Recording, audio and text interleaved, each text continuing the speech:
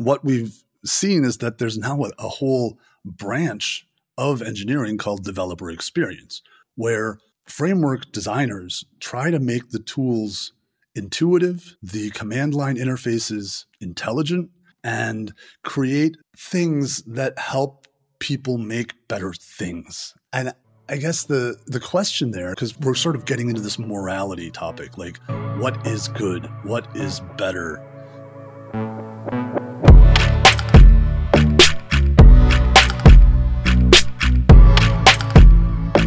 Hi there, and welcome to PodRocket. I'm your host, Paul, and today we're joined with Daniel Thompson. Daniel is the co-founder of Towery, and we're going to be talking about Rust and desktop applications and the future of what might be UIs. So welcome to the podcast, Daniel. Thanks, Paul. So you told me right before we hopped on that you are a co-founder of Towery. So this was a team effort, right?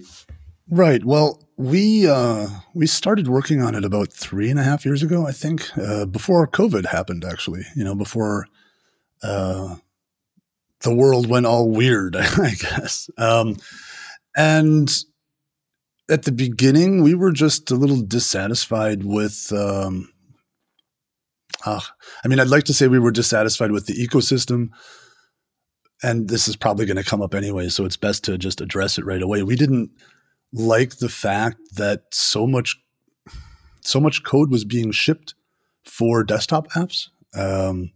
We felt that there had to be a better way than shipping a runtime and a browser with a runtime with every single app you sent. And, one thing led to the other. And after a couple of years, we had put together a project that seemed, kind of feasible. So one thing that you have on your LinkedIn, when I had to do my cursory, research on who we're going to be talking with, you say, I really want to affect software is an underrated medium by which you can do social change in the world or change for good, sort of. Did this project have any place from your heart where you're I really want to make something better for the community, or was it purely out of dissatisfaction? You were man, we just need something better. Well, the long tail of that answer is that I've always been one of those kinds of people who's just generally dissatisfied with things,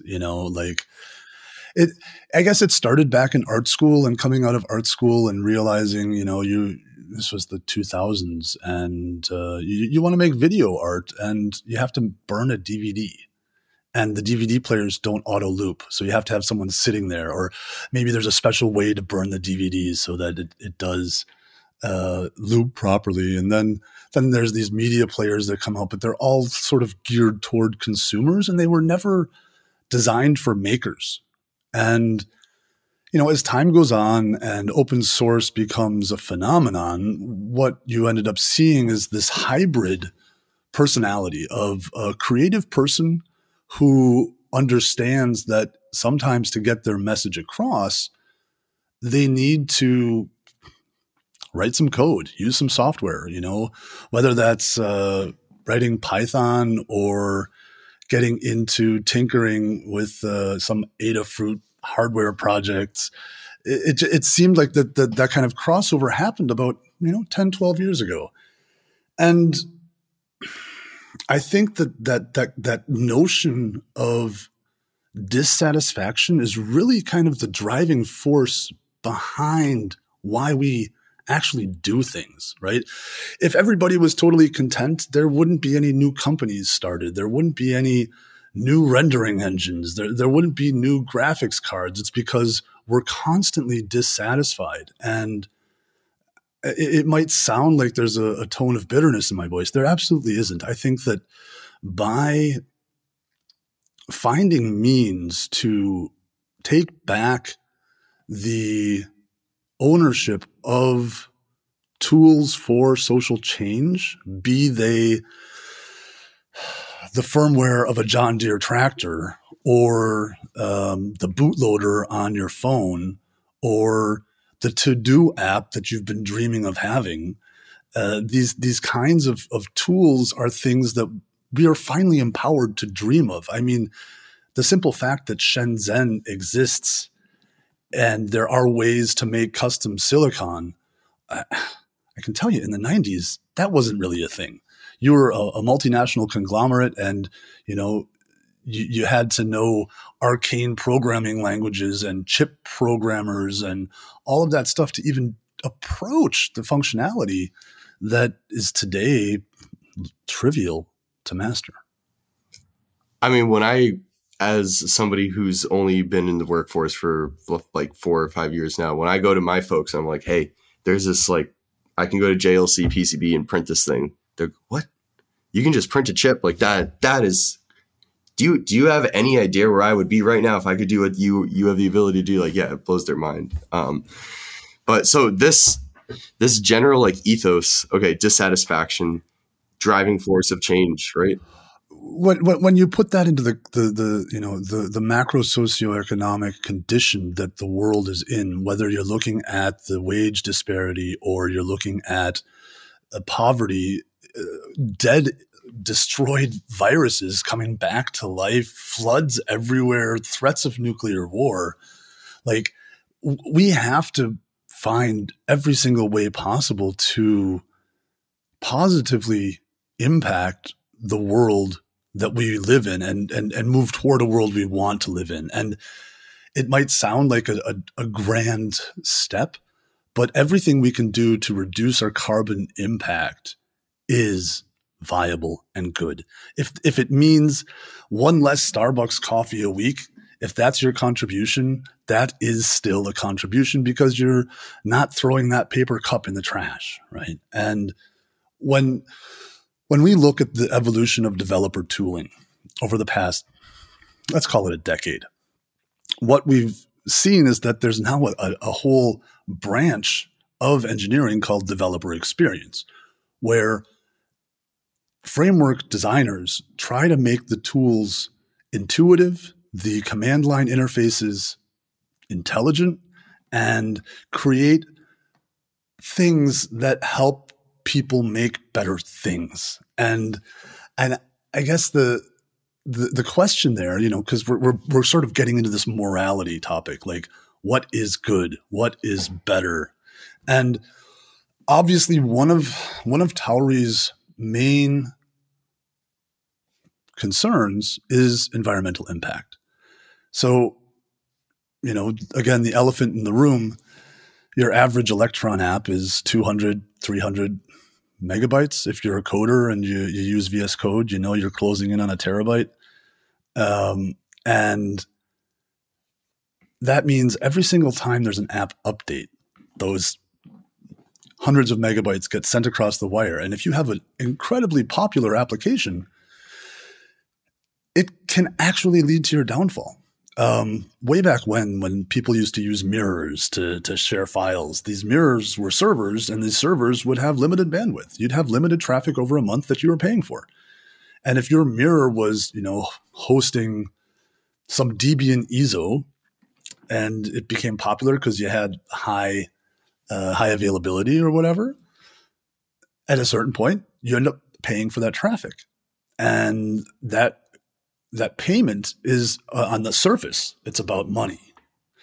Underneath the surface, it's, there's energetic costs for shoving bits into pieces of fiber that go across the planet. There are real energetic costs to that. And I mean, I'm familiar with modern techniques of using WebSockets and just pushing JSON down the pipe till the end of time. And I know that also creates traffic. But this original binary that developers are sending to their consumers, that is a massive chunk of known ecological damage. Reducing that size, however trivial it might be, at scale has real meaning. In our blog post, in our announcement post for the 1.0 that we released last summer, you can find a breakdown of energetic analysis, which this was again contextually seen before the global recession that some people say is immediately ahead of us. Some people say it's here already. In the context of rising energy prices, we might actually have to revisit that table, right? Because from what I'm hearing, a megawatt in Germany is going to cost like €1,000. And someone is paying for that. It's okay. It's a distributed system. So the user who has a phone or a desktop that's downloading the app, they're paying part of that electricity cost. The internet service provider is paying a part of that electricity cost. So it's a global perspective of this electricity cost and not the opportunistic perspective of what do I have to pay as a consumer. It's more trying to look at this holistically because we have a global problem. And, as opposed to these 200, 300, 400 megabyte binaries, Tauri is able to, on Mac and Windows at least, ship, generally they're around 8 or 10 megabytes, fully production ready. And the way that works is we don't ship a Node.js runtime. The back end is written in Rust. So that means that you have a compilation phase that compiles it for the specific hardware that you're targeting. And, that means it's just creating functional systems. There's no extra stuff there that you're shipping. A classic example is if you're shipping Node.js in an Electron app, you're shipping all of the fetch functionality or whatever systems that Node.js needs to be Node.js to function as a runtime. You're shipping all of that. And if your app doesn't use any internet connectivity, why would you need to ship that? It's a waste of space and time and energy. And it'll be shipped every time, right? Every single time. It'll be shipped every single time. And there's a couple reasons that make that scary. Once you start peeking under the bonnet of what an Electron app is composed of, it's not just the Node.js runtime, it's also a modified version of Chromium. And I'm not going to hate on Chromium. I'm not going to hate on Node.js, and I'm definitely not hating on Electron. And this brings us into our second perspective. From a security point of view, shipping a known version of Chromium means you are shipping future 1 days. So I'm sure you've heard of a 0 day, where a 0 day is a vulnerability that no one knows about until it comes out. And then, Chromium will patch that 0 day and ship an update. If you as a developer don't keep up to date, that means that it's possible to discover which version of Chromium you shipped with your app, and all of the known exploits between right now and that version being released are theoretically leverageable against your app. So size, environment, security, and I don't know, there's something special about Rust as opposed to C++, these systems level languages. And that is that the compiler is there to help you. The Rust compiler is very well known for telling you exactly what you're doing wrong and not letting you do something. I don't want to call it stupid, because I don't think that C++ engineers and C systems administrators are stupid, but there are a lot of ways to introduce things like use after free bugs in the memory processes. And, if you look at the number of, critical vulnerabilities being discovered all of the time in any large C-based project, it makes you really wonder, would these problems all exist if there was proper memory management done for the user? You could look at it like syntactic sugar for memory, right? When your front-end languages, for example, I'm probably going to get this wrong, but what's the last one I remember using? Vue.js, for example. There's a way to address all of these attributes of a DOM element using vModel. You can address them individually, but vModel allows you to, treat all of them. So you write one thing and it sort of gets transformed under the hood into the things that the system is expecting, right? And I guess maybe a good example would be C++ is like JavaScript and Rust is like TypeScript Solid.js. I don't know. I'm going out on a limb here, but I hope you get what I'm saying. Yeah. Rust, I mean, as a student of Rust, like I am no practitioner by any means, but like having used C and Rust, you can actually produce something that it feels operable without being a expert in memory management, because of the fact that the compiler will tell you, hey, this is in the wrong spot. Like you need to do this. It's having a conversation with it versus a battle. Even though at first it feels like a battle, you just kind of like need to get through it. You need to understand the way it talks.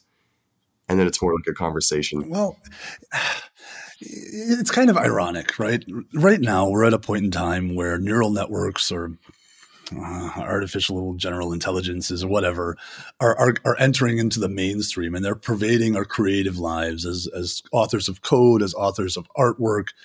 And in a sense, again, I'm going on a limb here, but the Rust compiler is like treating us like humans. Like, yeah, people, we make mistakes, we make typos, we might forget something because it's a complex language.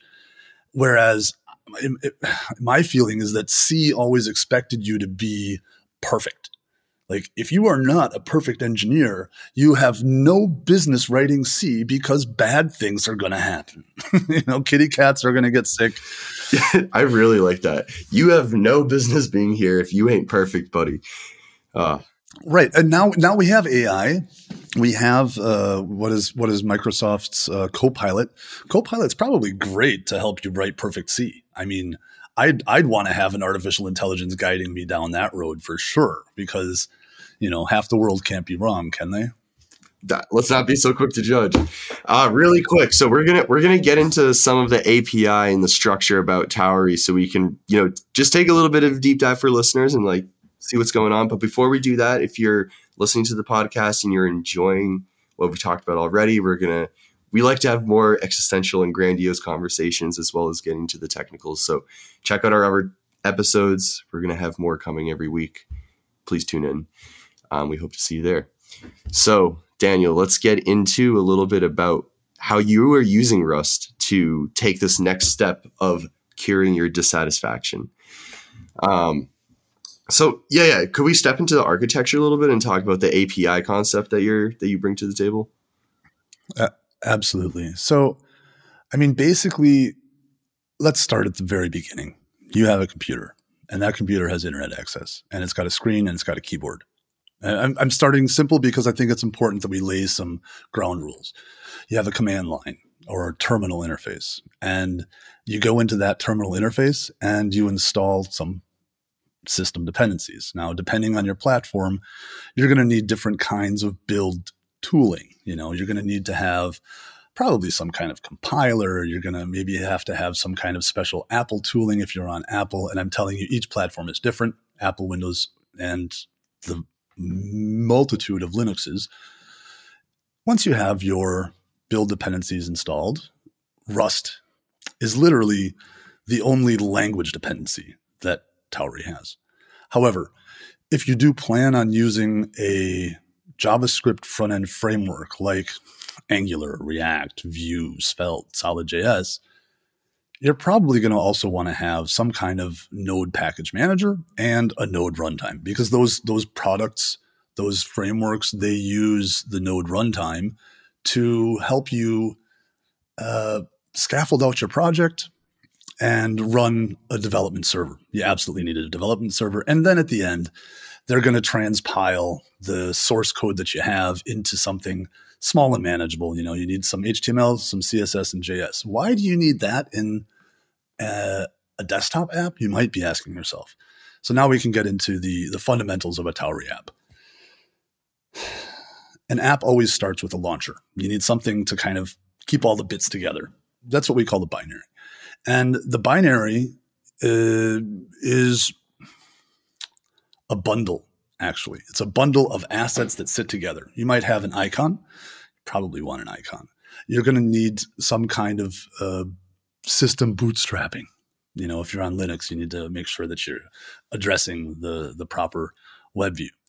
If you're on Mac OS, you're going to want to have that proper folder structure so that the permissions that you need to grant your app can be found and analyzed by the system. And this stuff gets all munged together, and there's this kickoff moment where the binary is valid, everything starts, and we enter what's called the main loop. The main loop is something that just runs forever, and the instantiated system will then create a window and inject something into that window, right? So up till now, we're in pretty familiar territory. You can inject, if you're into GL, just a pure GL context, right into that window. And, then you get to modify that. We're using the wonderful EGUI library in Rust for that. But if you're coming from EGUI, EGUI, I think it's called EGUI. And that gets injected directly into the Tau window. So if you think of a Tauri project, you have a window, you have a view. That view can be, in this case, I was just talking about the GL context from EGUI, or a web view. Now, you're probably familiar with web views because you've seen it in apps. I don't know, for example, Instagram, you click a link somewhere because they're impossible to find, but it opens up something like a browser in Instagram. And that browser has HTML, CSS, JS. It generally works a bit like a browser, except you can't really navigate and a few other things I'll maybe talk about later. So you've now created a window and you've given it, let's just, for the sake of argument, say we put a web view context in that window with our web view rendering library called Rai. Then you need to put content in. And this is where, through a custom protocol, we take the code that you wrote for your front end and we send it to the web view. It's kind of like having a local server, except there's no ports that are opened, right? There's no local host, which means that only the instantiating executable can talk with that web view. From a security perspective, it's pretty helpful. Now, once you have your HTML, CSS, and JS hydrated, well, then if you're familiar with web tech, how that kicks off. You load your assets, and as soon as JavaScript's there, he's like, hey, what's up? And does all of its funny, funky, DOM mangling, CSS tinkering, GUI goodness, right? So that's the kind of first layer, right? To get to that point, you don't need to write a single line of Rust for Tauri. Now, let's say, for example, you want to save a file. I don't know. Let's say you're making the world's greatest Markdown editor, and you have a Markdown converter that shows you the nice, great HTML. And then when the person's finished editing their wonderful document, they want to save it to the disk.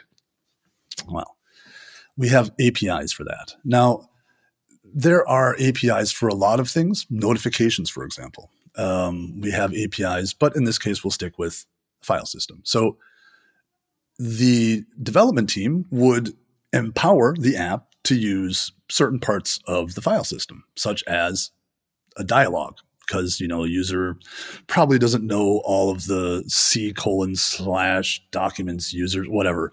So they're going to want a GUI, they're going to want to pop up a window, right? So our API pops open a window for them to choose where they want to save that document. And again, we get very granular with permissions for important security reasons that I'm not going to get into yet. But the user chooses, let's say, a spot on their desktop and a file name, and they say save. Well, what happens is that location is then communicated to the core, and the front end can find out about it. And this is all done with these JavaScript APIs that we provide. So again, to do this whole flow, you won't really need any Rust code.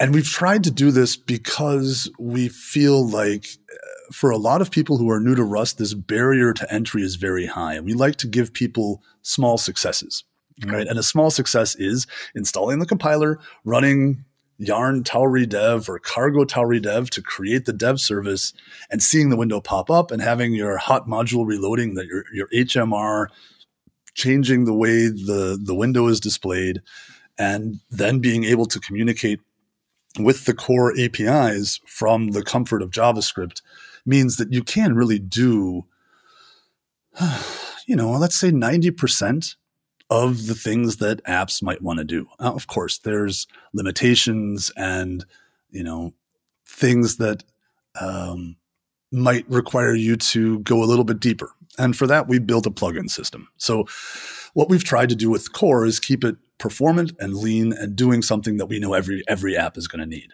or potentially need. For other uses, let's say, for example, you want to hook into the fingerprint reader on your Mac OS for some kind of user verification. Well, there is a library, a Rust crate. It's the pendant to a Node module, a Rust crate that allows the Rust programming language to communicate with that, button piece of hardware. And the architecture of the plugin is pretty simple. You interface with the library, you expose the functionality that the library, gives you, and you turn that into an API. And then you create generally TypeScript, but JavaScript interface that then talks over the bridge. And maybe that's the point I didn't talk about yet, but I'll get to in a second. It communicates from the web view to the Rust core and directs the Rust core. So a common flow would be the user enters a login window and they've authorized the app to use the fingerprint reader. And it says, hey, use your fingerprint. So click here or whatever. There's a button that clicks there. You click there and it sends the message to the core to open up that certification process and return success or fail. If you get a fail, that can bubble back to the user interface. And if it's a success, that can bubble back as well, but it can bubble back with the trigger, yeah, this was successful, move on to the next stage, for example. And this opens up a lot of possibilities for people to come up with, whatever integration they want. And we've seen some neat ones come out there, like SQL. Somebody made an SQL interface. So you can pretty much just declare it in your system and integrate the API if you're into using SQL. And you can interface the front end from the back end. And I guess the point is that there is a bridge. Like, how do you communicate between the web view and the core? And web views all provide a kind of communication pathway, a two-way communication pathway between the web view and the back end. Would you dare to say that you're almost taking a jab, or I don't want to say jab, that's an aggressive word. Let's rewind. Would you say you're taking a gander around your own native development sort of platform here? Because there's all these APIs and hardware level interactions that exist in this library of Rust code that is callable and operable from different, places of invocation. Kind of reminds me of developing for a native ecosystem. Now we're getting into like long future kind of talks, right? Like, one of the problems of all of the web views is that up until March this year, there wasn't really a W3C standards body behind them. And the Linux version of web views that we're using is WebKit GTK, which is at, version 2.36 or something like that. And they haven't enabled WebRTC. It's behind a feature flag, but that's not really installable on any platform right now. On the Mac system, your users are going to be using the web view that's shipped with their version of the operating system, because every time Mac OS updates the Safari, it ships with a new web view, and that's the one you get. And you don't know which version people are going to have at build time. With Windows, the Windows team decided to move over to a Chromium-based version of Edge that also provides the web view. So you're probably on the latest version. On Windows 11, for sure, you've got WebView installed. On 10, it's a gamble. And behind corporate firewalls, you have no idea. So you might actually have to ship the WebView that you need. And I'm not claiming to be sad about the situation. We knew this when we got into it, and we knew that we were accepting certain kinds of technical debt. One of the things that gets brought up a lot in the ecosystem is, it looks different on Safari than it does on Windows than it does. And this is what web designers have been struggling with for decades. I think people need to, sorry for sounding kind of aggressive there, but get over it, folks. This is why we style things with frameworks. This is why component libraries exist, so that you can get the same behavior on every device. Now, what could be better about web views? Well, I'll tell you one thing for sure: having shared memory. Because right now, one of the bottlenecks for web views, and it's got a lot to do with why we actually built that GL window, is when you need to transfer large amounts of data, you're doing it across a serialized border. What that means is the Rust side to the front end, they need to communicate somehow. So you're using a kind of data channel that's... Whether it be software or hardware, it's serialized at some level because... Right, exactly. And that's a process that takes double time. And so by having shared memory buffers between the back end and the front end, you instantly get super fast. Not super fast. Basically, as soon as it's in memory, right? And that means that both sides can, depending on your mutex or your lock or whatever, both sides can manipulate it, which means you suddenly get kind of superpowers in a way. Obviously, it also comes with massive security risks. Anytime you're playing with memory like that, it's dangerous. But I guess the point is, coming back to this dissatisfaction I spoke about at the beginning. You give a mouse a cookie, he's going to want a glass of milk. You give him a glass of milk, he'll ask for a napkin to dab his mustache. And then you give him a napkin, he'll ask where the trash can is. And I think we're in this kind of phase of Towery where the next steps are, well, all right, we created an ecosystem. We created something that works. How can we make it better? And right now we are realigning our milestones for the next things that we want to address. And obviously, in any crashing airplane, you put your own oxygen on first, right? Got to make sure that people can really ship apps to the Mac App Store. Got to make sure that systems compile everywhere, every time. Got to make sure that CI/CD is solid, that updates really perfectly work. There's this kind of housekeeping that we're in right now. This is like the 1 point, I guess we're almost at 1.2. We're looking at 2.0 sometime next year. And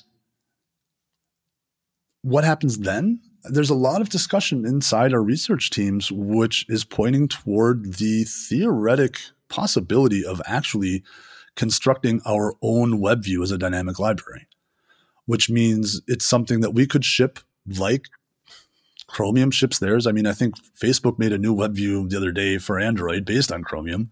And we know it's not an impossible feat. It will take a lot of engineering talent and time. But we think that, in the long term, having a shared runtime is exciting. And again, I'm under no illusion that it's going to be instantly workable and instantly safe and instantly ready for production. But I think that, once you are in that kind of position, then systems integration becomes really interesting, especially with the broader ecosystem recognizing the benefits of the Rust programming language. I wouldn't be surprised if in a couple years, this approach of building software really resonates with larger organizations, and you start seeing it, in space for government use, right? Like it's a lot easier to certify a binary the size of 6 megabytes than it is to certify one that's 600 megabytes and has a Node.js runtime. I think that the benefits still outweigh the risks. And I mean, Tauri OS, if you see an announcement about Tauri OS, make sure it's not April 1st, okay? Yeah. Okay. That's a cool statement. It kind of wraps up a foreshadowing of the future and a dose of realism all in one. So if people wanted to try out Tauri, I mean, one thing that you were touting a few minutes back was like, we wanted to make sure it was a good, like, easy win, small, easy wins at first. So, you can get the framework, you can get an app running. Do you have like a tutorial sort of thing on your website that we could point people to? Our website has a lot of guidance on setting up your system, on the process of going from development to testing to building to debugging to distribution. So there is a lot to follow through on. But if you're comfortable on the command line and you have Node.js installed and you're thinking about installing Rust, then install Rust with Rust Up. It's all documented on our site, getting started page. And my advice is to dive in and just run, npm, pnpm, yarn, create Tauri app. And the beautiful part about that system is it's like, React's create app. It asks you, okay, do you want to use Vite? Do you want to build with Angular? It lets you kind of construct your favorite flavor of front end. And then on the other side of that command, it spits out a folder that has all of the prereqs already made and a sample page that is already rigged up for Tauri. So it's a really easy way to see if it's for you. And we have an amazing community over at Discord. A couple people from our working group are always monitoring the questions and doing their best to help people understand and get over that kind of learning curve at the beginning. But, in the years I've been watching our community grow, I can say with confidence, like the first hurdle is installing Rust. After you've installed Rust and you've built a Tauri app, you cannot any longer say with any shred of credibility that you've never used Rust. So that means that you can call yourself a Rust user.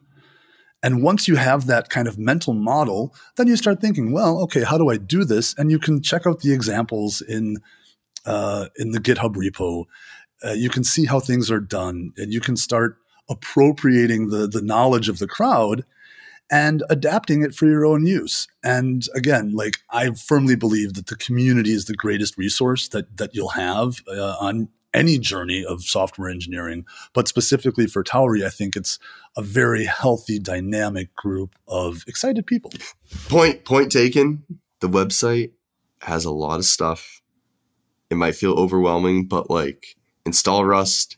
And yeah, call yourself a Rust station, because that's a very exciting time in your life, because you're like, wait, what's this new mojo going on? Yeah, I like that. Embody the mental model, appropriate the information in the community. So we can also link the Discord if people want to just hop right in and see what's popping over there. Right. Awesome. Well, Daniel, thank you for your time. This was a really interesting podcast, especially our first 15 minutes of talking about the ethos of Tauri and what motivates you. But yeah, thank you for your time, and thank you for coming on. Hopefully some people are going to be motivated to go download this right away and do the Create Tauri app. Perfect. Well, thanks for having us. It's a pleasure.